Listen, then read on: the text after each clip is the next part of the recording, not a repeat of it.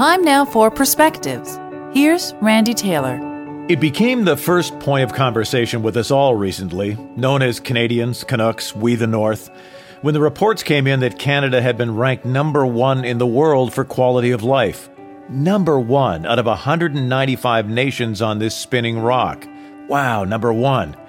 We were also ranked in the top 10 for healthcare, education, political stability. Oh, and we're really nice too. The first thing to learn from this is that you must know that by living the lottery here, that you can have it all. The sun, the seed, the rain, the rich soil of life beneath our feet makes everything possible for all of us within reach. The second lesson is to understand that part of the human condition is the need for validation. It's normal to want accolades and validation, but it's not necessary. I'll say that again. It's normal, but it's not necessary. Most of us in the past have talked and boasted out loud that Canada was the best country ever, right?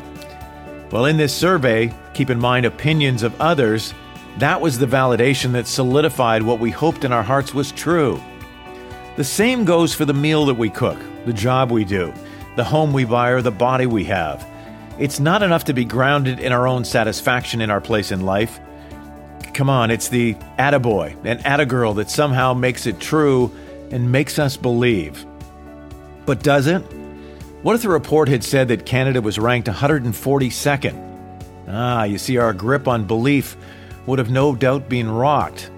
What happens to our confidence and belief in ourselves when our actions or very existence goes unnoticed, or worse, draws the ire and criticism of others? We feel the sting of judgment, and the decay of doubt begins to erode away our very potential. What you must know is, like Canada, you are capable of absolutely anything. You always have been. Believe in you and dance through life like no one is watching. And even if they do, pay them no mind. 1,000,000%, it is your opinion of you that matters the most. Here's what all this means, I guess.